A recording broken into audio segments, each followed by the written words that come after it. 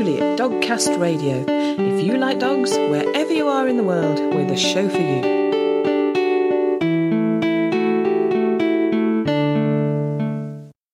Hello and welcome to episode 133. In this show, we have an interview with an artist who adopted a rescue dog with special needs. Teresa from San Antonio Bulldog Rescue called me that same day and said, I think I have a dog for you. She has one eye. She's grumpy. She has bad hips and a limp. And I said, great. We also have the Dogcast Radio News. But before all that, we have a revealing interview with Linda Goodman, who has founded Cariad, which is a coalition of various charities and other concerned dog-related organisations in Wales, who've joined together to fight puppy farming. However, the first thing I talked to Linda about was the Guardian campaign, which is actually nothing to do with the newspaper of that name. Well, yes, the Guardian campaign, it's a very simple idea, and yet something that can have such an incredible impact on animal welfare. It's not my idea. I cannot claim that it was my brainchild. In fact, it started in the United States in 1999, and it was created by the most wonderful and compassionate man you'll ever meet, Dr. Elliot Katz, a very famous vet over there. And he had come to the conclusion he wasn't very happy he didn't feel comfortable with the way that animals were being treated, and certainly in places like universities and laboratories, and he just felt that there needed to be a change in the law to help to make sure that these animals were given more respect. So the Guardian campaign was formed then, and it basically, in its most simple terms, it equates to changing our language. So instead of being owners in terms of the law, they replace the word with guardian. Now, guardian may not be a word that people in the United Kingdom find that appealing. They may prefer carer or respecter or whatever, but in principle, what we're saying is the same thing, that we do not have the opinion that we own these animals like we would own a computer or a car or any other commodity. Because if that is the way that the general public view their sentient animals, their domestic companion animals, it means that they are free to do what they like with them. That means to buy, sell, breed, destroy at will or on a whim. And that clearly is wrong and is something that's causing a lot of problems now, I think, in our own society. So I contacted him and I'd asked him whether or not, because I was so taken with this idea, and I said, has anyone ever approached you about doing this in the UK? And he said, well, a couple of people have, but we never heard back from them. And I said, well, I would love to take this forward because I totally believe in what you're doing, and I really think we need it. So he's, long conversation short, he said, fantastic. Feel free to use all of our information and turn it into a UK campaign. So earlier last year, that's what I did.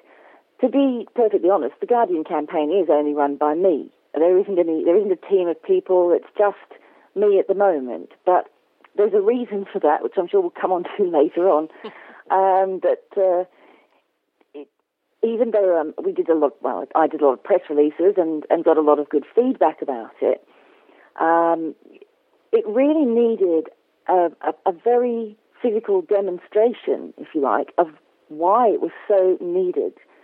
And the great thing about what's happened in the States is as a result of the Guardian campaign, and it has taken over 10 years for this to happen, but even so, I think there are about 20 cities now in the US where they have actually changed their ordinances, and they've taken the word owner out of all their literature and replaced it with the word guardian. And what that actually equates to is that people are therefore more responsible for the care and welfare of their animals. And if anyone is, abusing or, neglecting an animal, the law has then got greater powers to punish them. That's fantastic. And I think one of the big issues we have over here at the moment is that the penalties for animal cruelty are so lenient. Yeah. the implication of the word, I've written before about sort of, I do regard myself as my dog's parent, and Absolutely. I know it's twee, but I do sort of say, shall mummy get this or shall mummy do that? And I know, but in quite in a very real sense, I am taking the role of parent. I teach him, I'm responsible for his education, I chauffeur him round, his exercise, he's all of that kind of thing that you do for a child. And obviously you do it in a different way for a dog. And that caring role, and that's very much covered by guardian. Absolutely.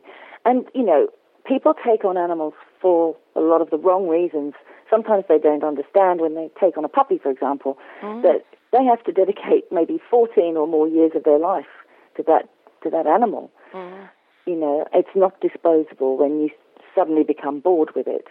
And so for people like us, obviously, yes, my animals, my dogs, my animals have always been a part of my family. I have a horse, a rescue horse. He doesn't live in the house, but he is still as important to me as my dogs, because I'm responsible for him. I'm responsible for my dogs. I'm responsible for everything to do with them. They can't do it themselves. They can't get their own food. They can't brush out their dead hair. They can't do those things. So it is exactly like having to be responsible for a child. And I guess, in the way that a marriage is different from a wedding, anybody can go out and buy a dog, but you've got to think about meeting that dog's needs. And again, there's that implication of a continued role, isn't it? You're not an owner. You haven't just gone out and bought it. You've got to be there for the rest of that dog's life. Yes, exactly. And I think something else that's very interesting, and I was really thrilled to see it in Dogs Today in the February issue, they made, there was a very good article there on the connection between animal cruelty and serial killers. I don't know if you read it, but it was called The Cruelty Connection. And it says, and if I can quote, soft sentencing for animal cruelty not only reflects how little our society values pets, but is also incredibly short-sighted. With a proven link between animal and human cruelty, early intervention is essential. And they've actually listed the number of people. You will find that pretty much all of these people started out experimenting with cruelty on animals before they moved on to children. Good grief.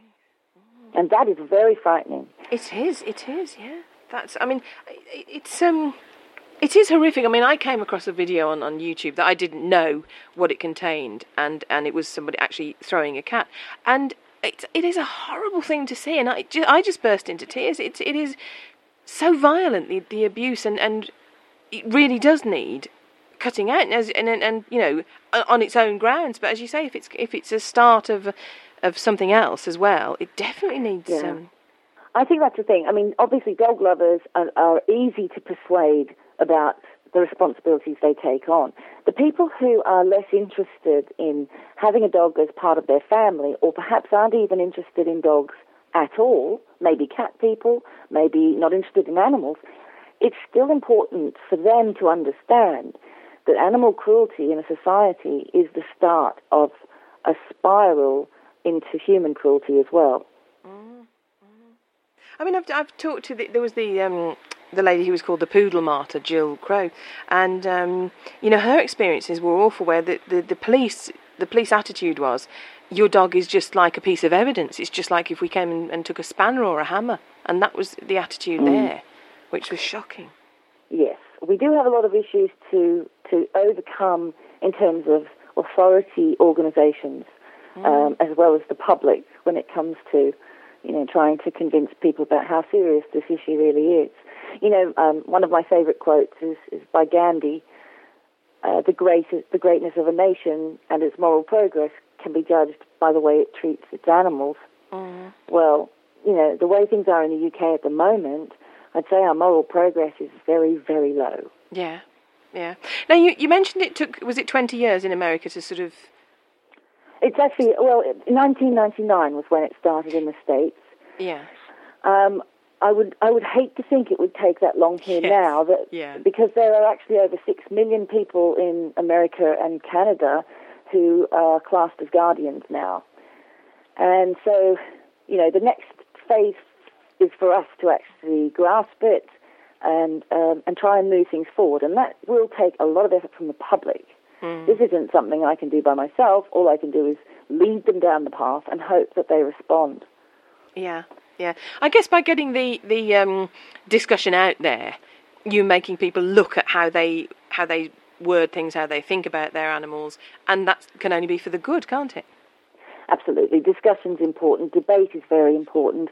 You know, the thing is that there will be a lot of people who will be against this idea because if you elevate the status of dogs, for example, from being what many people in certain communities consider as livestock rather than domestic companion animals, you are going to affect their income. So obviously it's not in their interest to support this kind of move. But there will also be a lot of other people out there who understand that it is just common sense. And, but it's going to be a big job, a big ask, although I've never been afraid of a challenge. No, I'm sure. Where can people find out more about the Guardian campaign online? The address is www.guardiancampaign.co.uk. Now, I know you're on Twitter. Are you on Facebook? I'm not on Facebook with the Guardian campaign, simply because the American version is on there, and I didn't want us to be in competition with each other because it's too similar. They have obviously, in fact, the Guardian campaign in the States came about through In Defense of Animals, who are an amazing organisation. You know, they've campaigned against having live animals in circuses and any number of dreadful animal abuses. So the Guardian campaign is one of many things that they have. They've got the same address, except it's .com instead of .co.uk. So if people want to read more about what they've done, you know, they can look at that site and see how we've possibly anglicised it a bit more. Excellent. Now, we're going to move on to talk about Cariad. You are based in Wales now, and this love of animals and your urge to sort of protect them and make life as good as possible for them led you to... is form the right word? Did you form Cariad, or...? Yes, I founded Cariad. Yep. Okay, yep. So you founded Cariad. So first of all, I love this. Tell us what Cariad stands for, and tell us what Cariad means in Welsh. Okay. Cariad, it stands for Care and Respect Includes All Dogs. In Welsh, it means beloved, adored, loved, all those things. Which that is so befitting, isn't it? That is exactly how your dog, well, all your animals should be, beloved. Exactly. Yeah. It's so subtle, and we wanted to have something that wasn't too aggressive or in your face, because, you know, people tend to be very, if you're campaigning for animal welfare, if you are too aggressive, I find it just has exactly the opposite effect. So we're not an aggressive campaign. We are trying to educate people and change laws, again, through intelligent debate, really. Yeah. Now, there is a problem in Wales with puppy farming, and that's sort of the main problem that Cariad is fighting against, isn't it? It is. In fact, Cariad was formed as a result of some protests, peaceful protests, obviously, against a very large-scale puppy farm that was being given planning permission in Carmarthenshire. And what happened basically was we all went along, and it became apparent that there were lots of different people representing lots of different organisations, shelters, charities. And it was all so disparate that really it seemed like a really sensible idea to bring us all together under one banner and be united in fighting it. And that's actually how Cariad was born. And, you know, it just seemed to capture people's imagination. Today, 6 months on, we now have 28 members, 28 coalition members, all across Wales, made up of charities, dog rescues, and other organisations, campaigning organisations. And to be honest, I'm kind of overwhelmed by how much of a positive response we've had so fast. Yeah. It's been fantastic. That is great, because, I mean, Particularly now with the internet that can sort of keep you in touch so well. But that is brilliant to have so many people coming together to fight the same cause. And of course, you know, as you say, it's very difficult for one person to keep that momentum going. But when there's so many people to help and sort of say, oh, we'll do this, or can you do, you know, that really does help it and push it forward. It does, you know, and the members are very committed to fighting this because they're actually on the front lines of well, shall we say, picking up the pieces of what puppy farming leaves behind. Mm. And that is the overpopulation of dogs and the numbers that have been abandoned and dumped.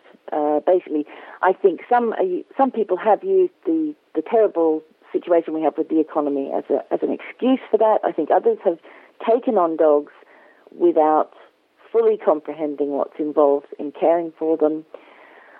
Other people just get bored. Yeah.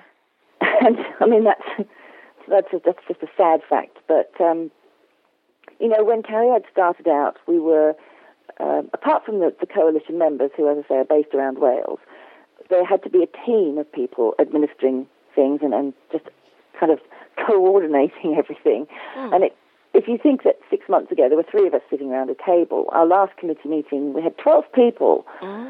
Really, you know, committed people from different backgrounds, and we were then able to set up working groups so that everyone had whatever their specialty was. It meant that we could either have a fundraising group or events, or people who were very good with freedom of information and legislation. You know, it really has. It just continues by the day to evolve. It's extremely tiring, and sometimes it is so emotionally draining with what we see. But I really feel that we are going to get somewhere. Yeah. Now, you've mentioned there it's extremely draining what you see. I mean, puppy farming can be extremely horrific. So, I mean, what is the situation? We know there's a problem, but what is the extent of the problem in Wales? Well, Wales is the home of puppy farming in the UK. It's known as the hub of puppy farming. And if, without giving too much away about where I live, I actually live in the heart of puppy farming land. You really cannot sneeze and without coming across a puppy farm. And I'm not talking about small scale. I'm talking volume breeders, as certain breeding clubs would refer to them. I think that the biggest issue we have is that the words puppy farming are not something that people really are still grasping. You know, people have been campaigning against puppy farming for over 25 years, and actually we have more puppy farms now than ever before, for 2 reasons. One, somebody once said, and that I don't know who they are, but I'd really like to meet them, but they did say that puppy farming was a viable form of farming diversification. I have, you know, I mean, you hear it time and time again in planning meetings, councils, and you just think, come on, you have to be kidding. These are not livestock. No. And actually, the conditions we find the dogs living in are so much worse than any farmer would treat their livestock in many instances. It is exceptional. I mean, we're talking about breeding bitches that are sometimes just chained up the whole time in small pens, concrete pens. They've never seen sky, they've never felt grass under their feet. And then their puppies are taken away from them when they're too young, and they don't get fresh water, they hardly ever get food. They're literally treated like, I mean, I can't even find the words to say what it's like to see these dogs. It is inhumane, and it seems to me the only concern is for money. It's certainly no concern for the dog, no concern for the owner the guardian who's going to be looking after that. I'm learning. The guardian who's going to be looking after that dog, and he's maybe, you know, bringing into their house some heartbreak if the dog has illness or dies. Well, absolutely. These puppies are so often they are diseased. They carry terrible hereditary conditions. And, you know, a lot of the time when people have bought these puppies, they end up only having them for a very short time because they die, or they have to be put to sleep, or if they do live, then they're lumbered with thousands of pounds worth of veterinary bills for the rest of their lives.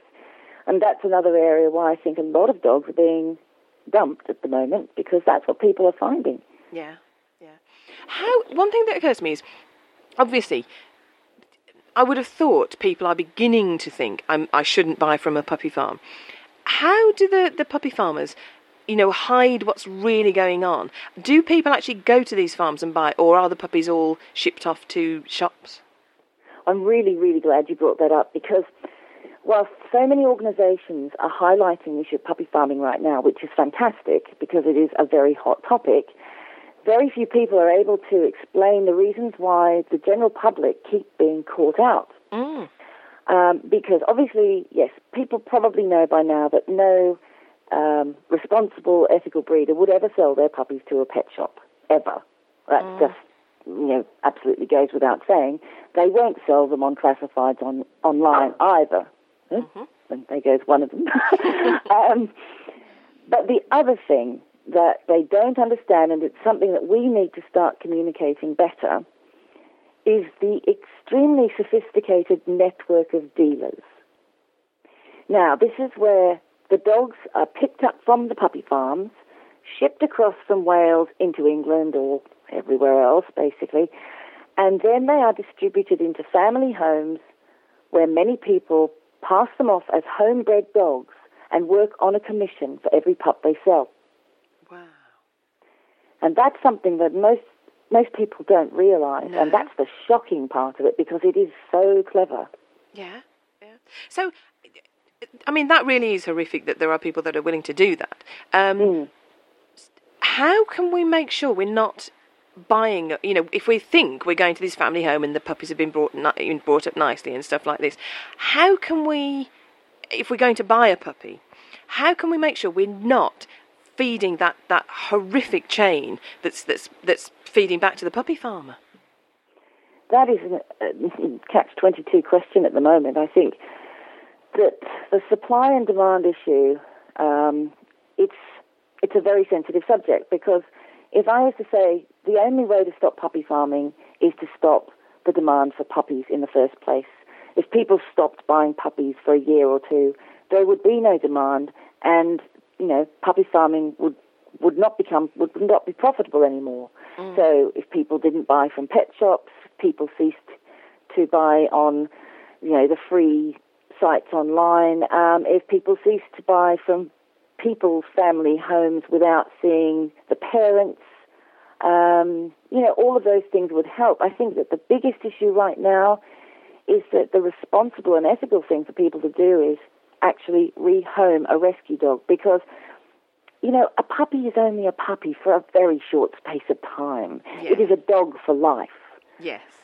So anyone who just wants a puppy, don't even get a dog if that's what you want. If you just want a puppy, buy one in a toy shop and but if you want a dog, get a dog, because there are so many out there right now that are desperate and they're dying by the day because we can't find enough homes for them. Today was a very good example of that, and I think, as I mentioned to you before we started the interview, Facebook is it's a wonderful medium for finding out which dogs need rescuing from pounds and when their time is up and all of that. But it is just so heartbreaking and so depressing to see it day in, day out. And all of the atrocities that happen to dogs in the UK today can be traced back to puppy farming, because if we didn't have so many dogs, too many dogs, basically, for a population that doesn't want them, they wouldn't be so readily available. Atrocities like dog fighting, for example, dogs are cheap now. They're easy to get hold of. People they steal dogs, of course, but there's not that much need to. If you go online, people will say free to a good home. Yeah. And then there you have the whole situation of a dog being used as training bait for dog fighting rings. All of these things stem from the overpopulation of dogs, which all come back to puppy farming. Sorry, I do tend to go off on one, but I'm very passionate about it. And well, I mean, we need people like you to, show the rest of us how we can. I mean, there's a lot of passion about it, but it's easy to think, oh, that's dreadful, and then carry on with your life. I mean, if people want to support you, and I'm sure they will want to. What's the best way to support Cariad?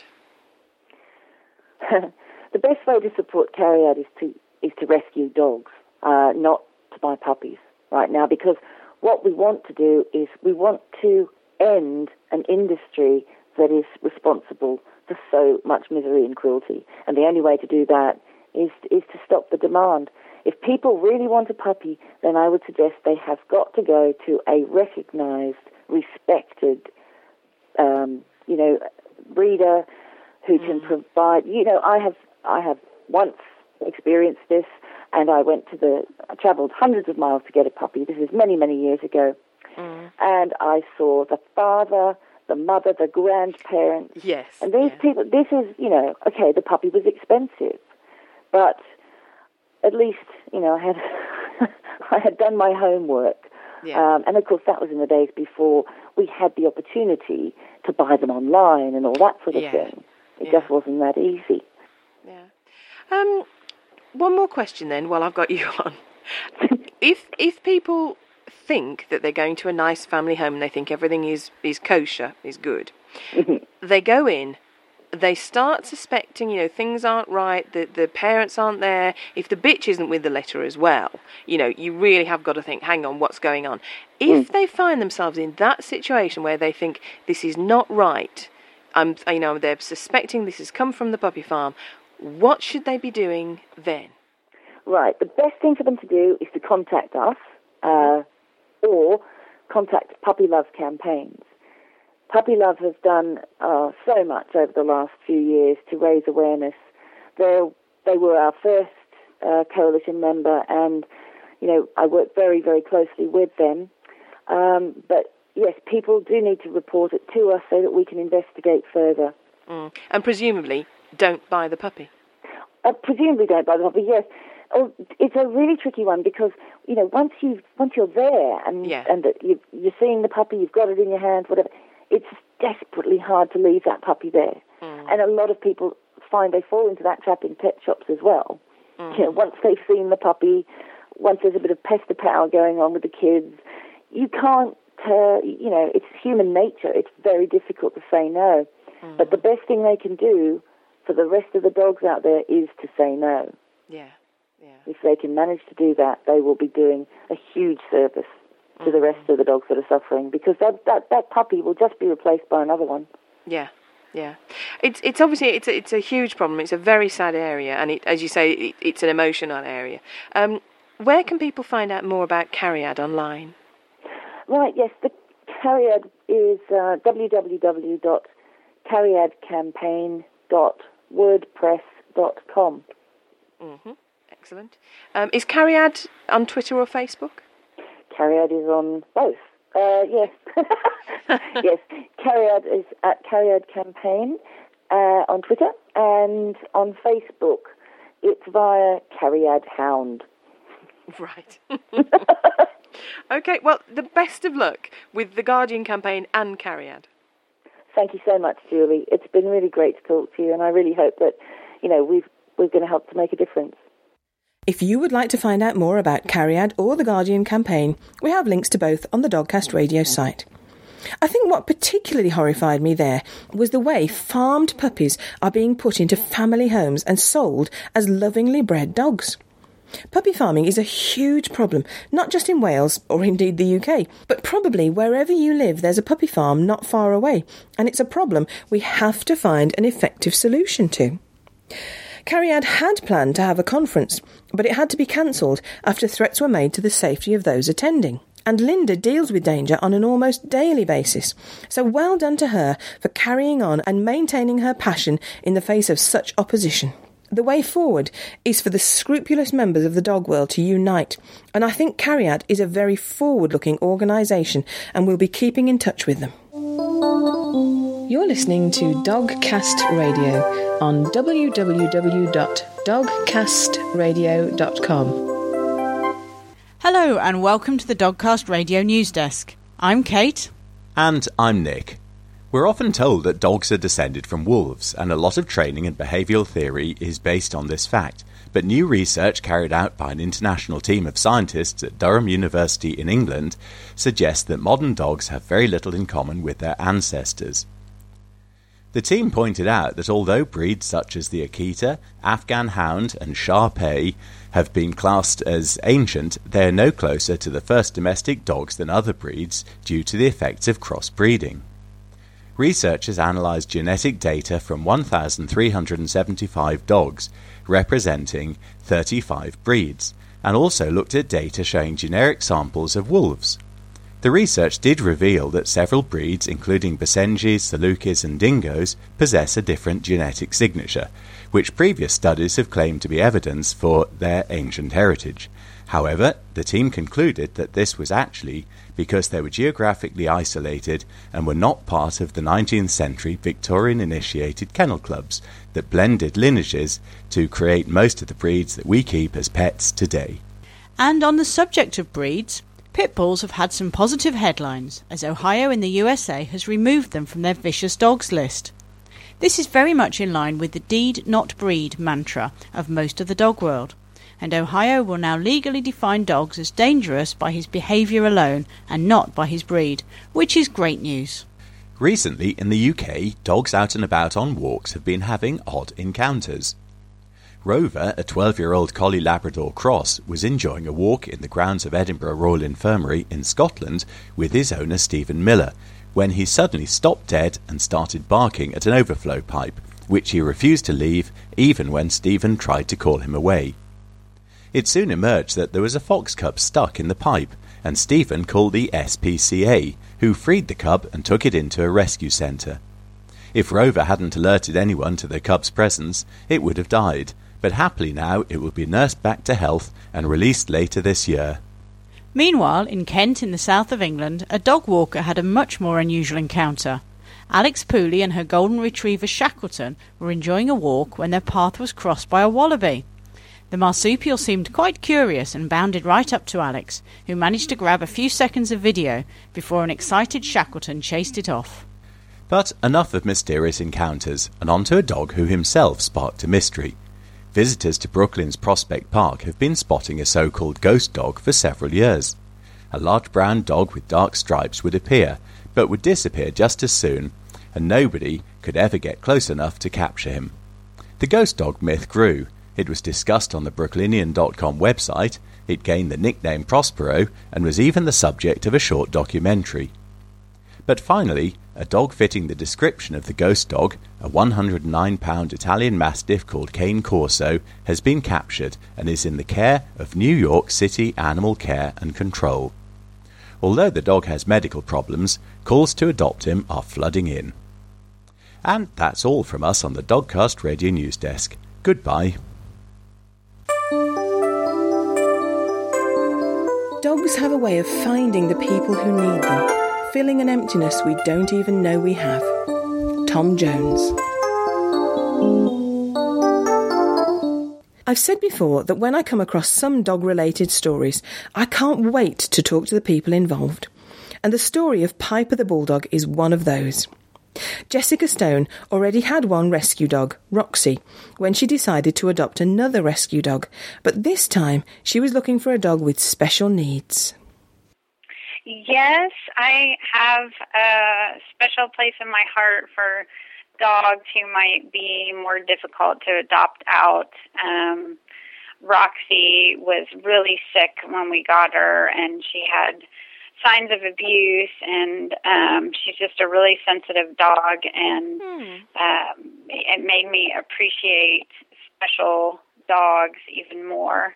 And when I got out of high school, I adopted a dog from the pound, from a kill shelter, and then a couple of years after that, I adopted another one. And so I just think that it's really important to adopt and give a good life to a dog who might not have a chance.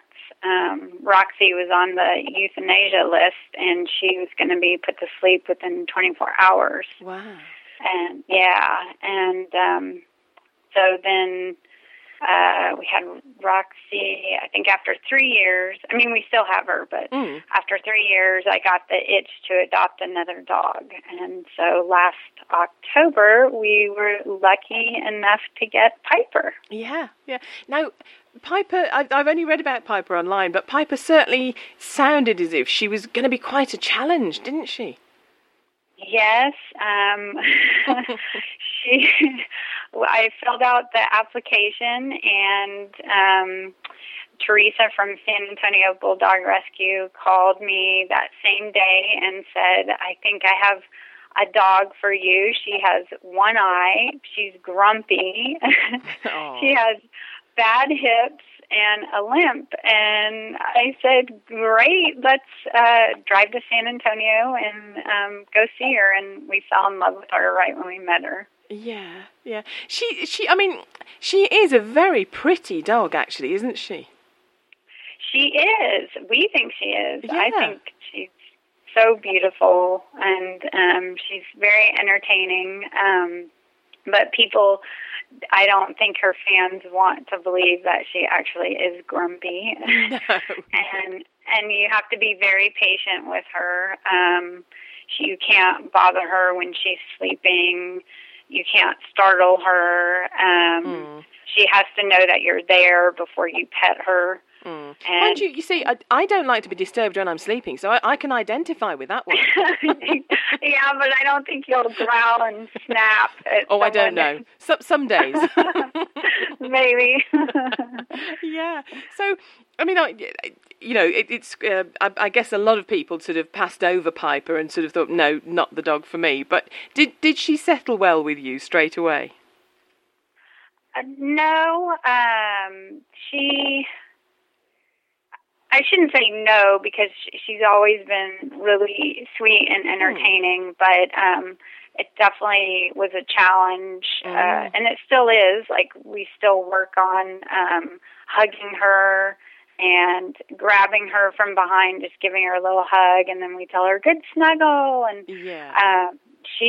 I don't know if anybody ever cuddled with her.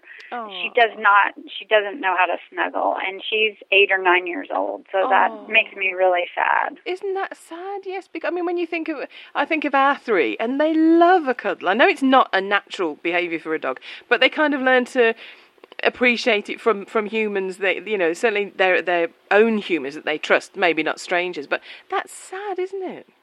It is really sad.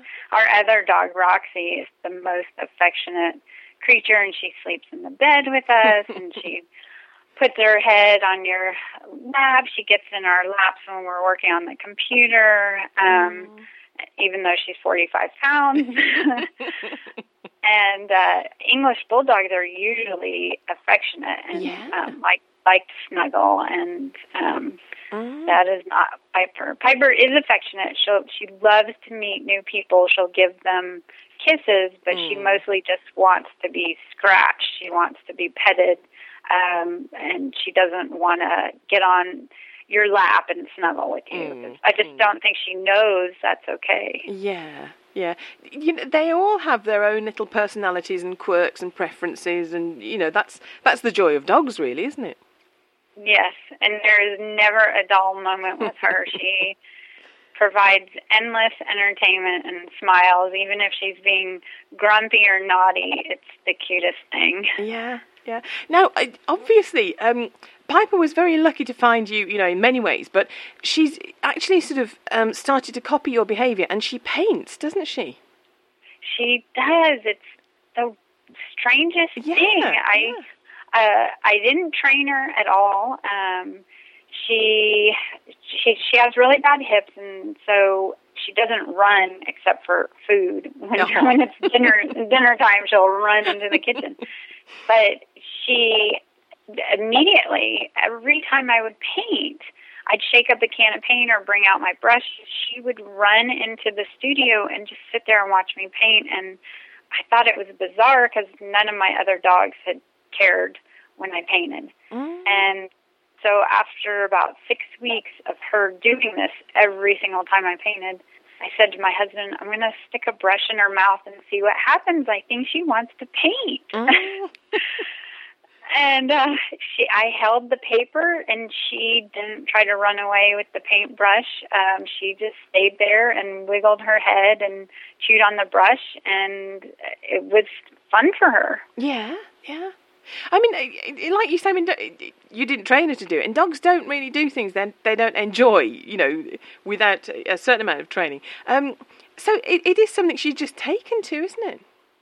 Yeah, it's bizarre, and her technique is really basic, but it's something that we do together that she enjoys. It's an activity, playtime for her. She doesn't really care about chewing on dog toys.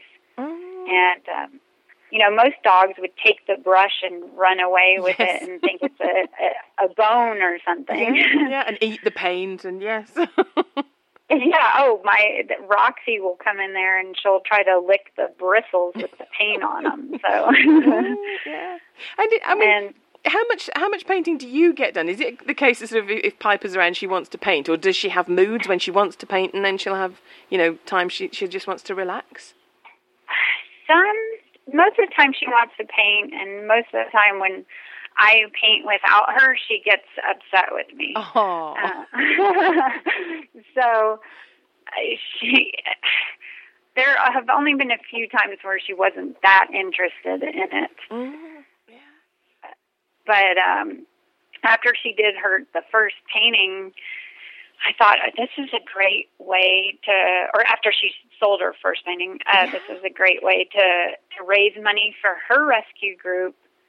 And then we didn't realize what a big hit she would be on Facebook. And so she started selling paintings, and then we were able to donate reprints and photos of her and some original paintings to other rescue groups who were having auctions so they could raise money too. So it's just been a wonderful experience for us because we couldn't afford to make those donations without Piper's painting career. Yeah. I think that's lovely though, because certain rescue dogs, like I'm thinking of, there was Cactus Jack, that little Yorkshire Terrier cross that sort of was found in a cactus, and he had the spines in his face. And certain rescue dogs catch the public imagination, and they get homed. And I think it's lovely that with Piper, you're using her, talents to give back to the Rescue Society. I do think that's lovely. So other rescue dogs are benefiting from her talents. Yes. We're really lucky the last few weeks when Piper was on TV, the orders just started flooding in, I guess you could say, and now she has a custom order waiting list, and so we're able to donate a good amount, in my opinion, to her rescue group just in the last 3 weeks. And her rescue group is a really small group, and so they appreciate everything. I mean, even $5 means a lot to them because it helps for medical bills. And so some other groups like Wishkit, I think that's how you say it. It's supposed to be like biscuit with wish in front of it instead of the B, if that makes sense. They have just started, if you buy their stickers and magnets and pick San Antonio Bulldog Rescue, some of the money goes to her rescue group, or you could pick your favorite rescue on there. And then there's the Dog Empire, made a cartoon face of Piper, and they sell T-shirts, and then a portion of that goes to San Antonio, and then also there's a woman who makes necklaces, and so all these people are getting involved. They're involved with other rescue groups too, but it's so fascinating to me how appreciative people have been, and all these other nonprofit groups and people who want to give back too, and who have combined things with Piper, if that makes sense. And then, Piper has no idea that she's helping all these other dogs. She hasn't become a diva yet, then? Oh, no, she is a diva. She definitely is a diva. And she loves the camera, and she loves the attention. But she doesn't realize that she's helping other dogs in need. Or maybe she does, I don't know. Oh, I'm sure, people are really intrigued with this story. Where can they find out more about you and Piper online? And where can they buy her paintings and the pictures of her, the photos of her?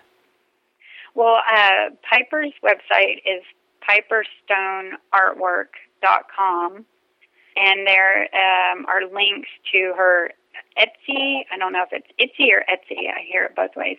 Store where you can buy the photos of her original paintings, reproductions, and other stuff. And there's also a link on her website to Facebook, so you can follow her.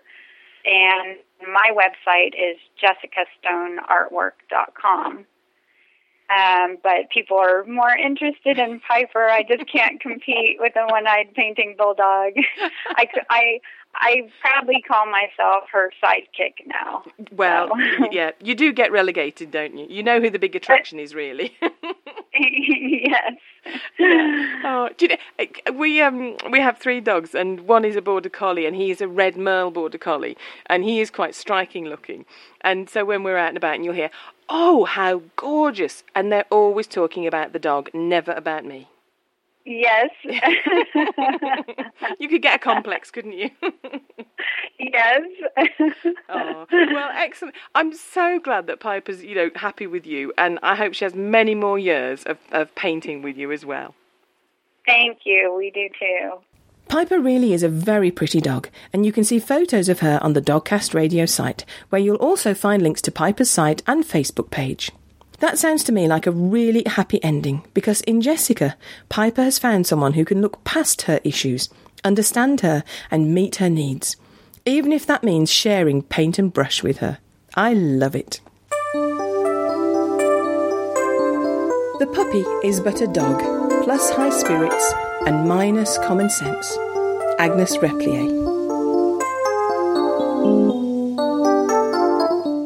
I'm hoping that before our next show, we'll attend a heat of Scruffts, the Kennel Club's dog show especially for non-pedigree dogs. And of course, we'll be bringing you coverage and interviews. Don't forget, if you enjoy the Dogcast Radio News, you can get a weekly dose of dog-flavoured news in the Dog News Show, where Debbie Connolly and I discuss topical news stories with honesty and humour. Till next time, look after yourselves and your dogs. Thanks for listening to Dogcast Radio, available from www.dogcastradio.com. That's DOGCAST radio.com. If you'd like to get in touch with us, and wherever you are in the world, we'd love to hear from you. You can do so in a variety of ways. You can contact us on Skype with the ident Dogcast Radio. That's all one word, Dogcast Radio. By email, you can contact me on julie@dogcastradio.com. When contacting us by email, if you have the facilities, please record your questions or comments and send them to us as an audio file. That way we can include them directly in our programme. We can accept most formats, for example WAV, MP3. All these methods of contacting us can be found on our website, which is www.dogcastradio.com. And as ever, the final word goes to Jenny. How do you keep a dog from barking in your front yard? Put it in your backyard.